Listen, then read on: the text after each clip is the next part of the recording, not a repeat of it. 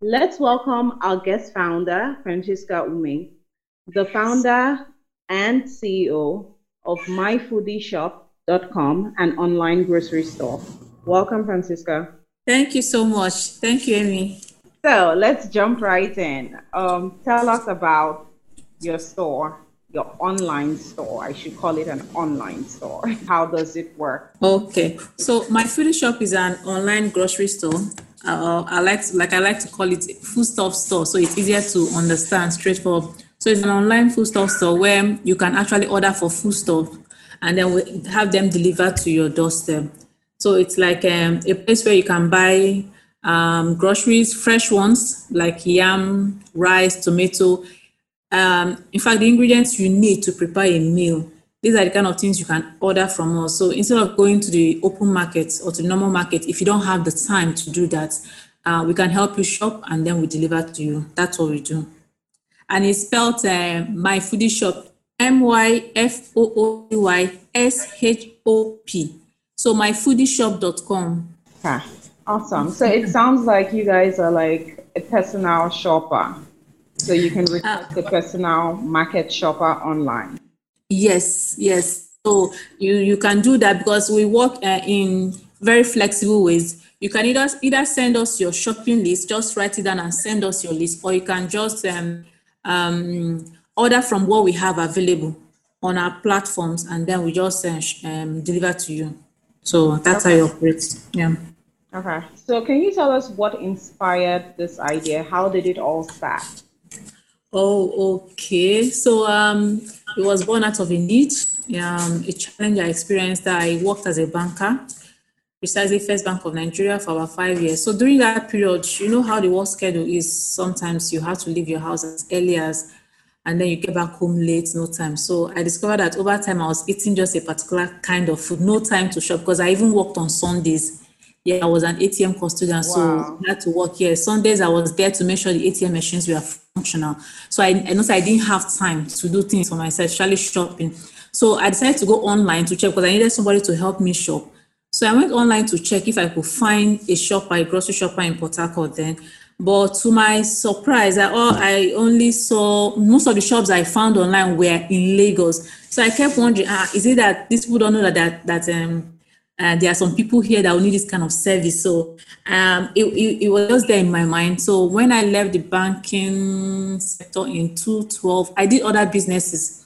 So an opportunity came in 2015 when the Tony Elumelu Foundation launched their grant program, the foundation. So I decided to apply. I was like, okay, let me give this idea a trial. So I applied with the idea, and luckily I was picked, and we got funding, we were trained, and I now launched in 2017, and that's how it's been since then. Yeah. That sounds very encouraging for those hearing. You got the Tony Elumelu Award with only an idea. Woohoo! Okay. So you went through the training and started your business. Can you tell us how it was, like your go-to-market strategy, so to say? How did the market accept your business? Did you face challenges, if any? Okay, so initially when we started in 2017, it was still a new concept in Port Harcourt, so trust was an issue. Yeah, we struggled, yes, to get customers to trust us. And you know, the way delivery service works, I didn't do pay on delivery because it has to do with fresh groceries and you need to buy those things. So you get there and the customer rejects it, that means you're left with fresh groceries with you. So we usually prefer they pay, you make payment and then we shop and then deliver to you. That's what we were doing. So I would say trust was an issue then. But what we did was that with persistence, like we kept like talking about it. And then we had our friends. Yes, I had my friends. I started with my friends at first and said, we'll now post reviews and, you know, with time we'll start getting like external customers. So the day I got my first external customer, I was like, okay, yes, now you're in business. Like, okay. And then another thing I noticed then was when we started, like I noticed some startups also doing the same thing. I built the platform first before understanding the needs of the customer. You understand? So I kept saying, go to the website and order, go to the website and order. And some of my friends would tell me, your website, I don't understand it. As in, when they tell you don't understand. So it took time because I'm not a techie. So it took time for me to understand the concept called user experience. So it was when they started having this challenge, she'll go there, a friend would go there and tell me, I don't understand your website. Where do I click? Where do I do this? So it was a day when a customer now, as in somebody called me, an entirely new customer. I told her to go to the website. She said that your website, I don't understand it. Can I just send you my list as an SMS? And that's when it clicked to me. I said, come, you've been trying to force the customers to use this platform. Why not make it flexible for them? So now it's open. You can either send us your list as an SMS. You can send as a WhatsApp message. Some even write it on a notepad and send it as a picture, like they take the pictures here and send it to us, and then we now work on them. So whichever way that works, you can send as an email. So I now realized that with time, I said to, okay, go and study and know what this user experience is all about. So I decided to say, okay, so we have to be more flexible, give customers options that will be easier for them to work with us. So I said trust was an issue. Another challenge we experienced then was logistics. Logistics then, it was difficult. Yeah, then we didn't have so many delivery companies, and the ones available were expensive. The customers were not willing to pay that amount of money as delivery fee. So what I did then was, luckily I had my own car. So what I was not handling deliveries myself. It was stressful. Sometimes 8 p.m., 9 p.m., I was still on the road trying to make deliveries for customers. And then trying to get customers to trust you more. And I think these are the few challenges we experienced when we started, but it's better now, much more better now. Yes. So I would say it's persistence here that helped us the most, being persistent. Yeah. Persistence. And it sounds to me like you really took one of the major principles that they teach people in business school. Design thinking. Yeah. You adopted it. So that's really good because you restructured around your customer, which is an important thing for people to do. So let's think about the COVID pandemic, right? Yeah, okay. Can you tell us something positive that has happened? Has there been any positive thing? I hope there has been. Yes, there has been. The COVID pandemic took us unaware. I struggled with my business because it took me time to understand. There were lots of challenges along the way because I had to stop several times. Let me go back to the drawing board. I think 2 or 3 times, Mr. Berry knows, I went back several times to check, okay, let me give this a break and think again. So when I came back again late last year, okay, let me restructure and try it again. I was trying to take it slow because I didn't want to overwhelm myself. COVID pandemic now came and it took us a surprise. The surge was so much where I couldn't even handle all of the orders so we had to even reject some orders, and we had challenges with logistics because the logistics companies were also overwhelmed with the number of orders.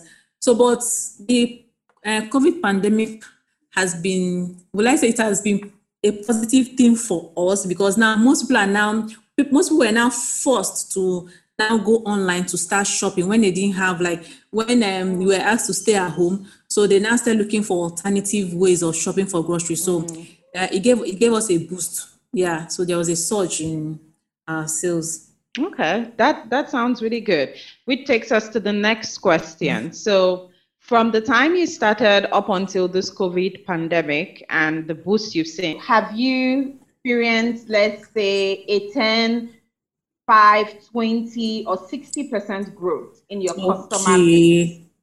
Our customer base has really increased, yes. For customer growth, it's been 10% growth month on month. As in every month we experience growth in customer base. And then the amazing thing is that we have 80% repeat patronage, people that have been with us since we came back, have been there since. So that's what I try to check.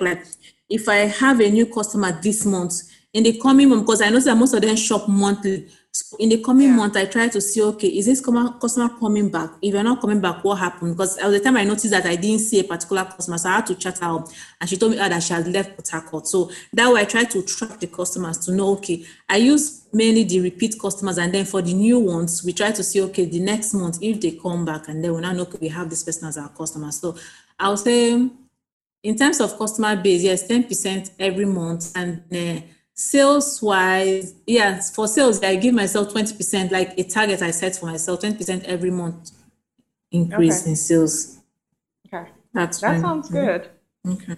That sounds good. Okay, so now since your business is in the tech space, since it's people ordering and all of that, so let's think about the tech industry. How do you see your business growing as a tech company that is into the food business, because it is a tech company?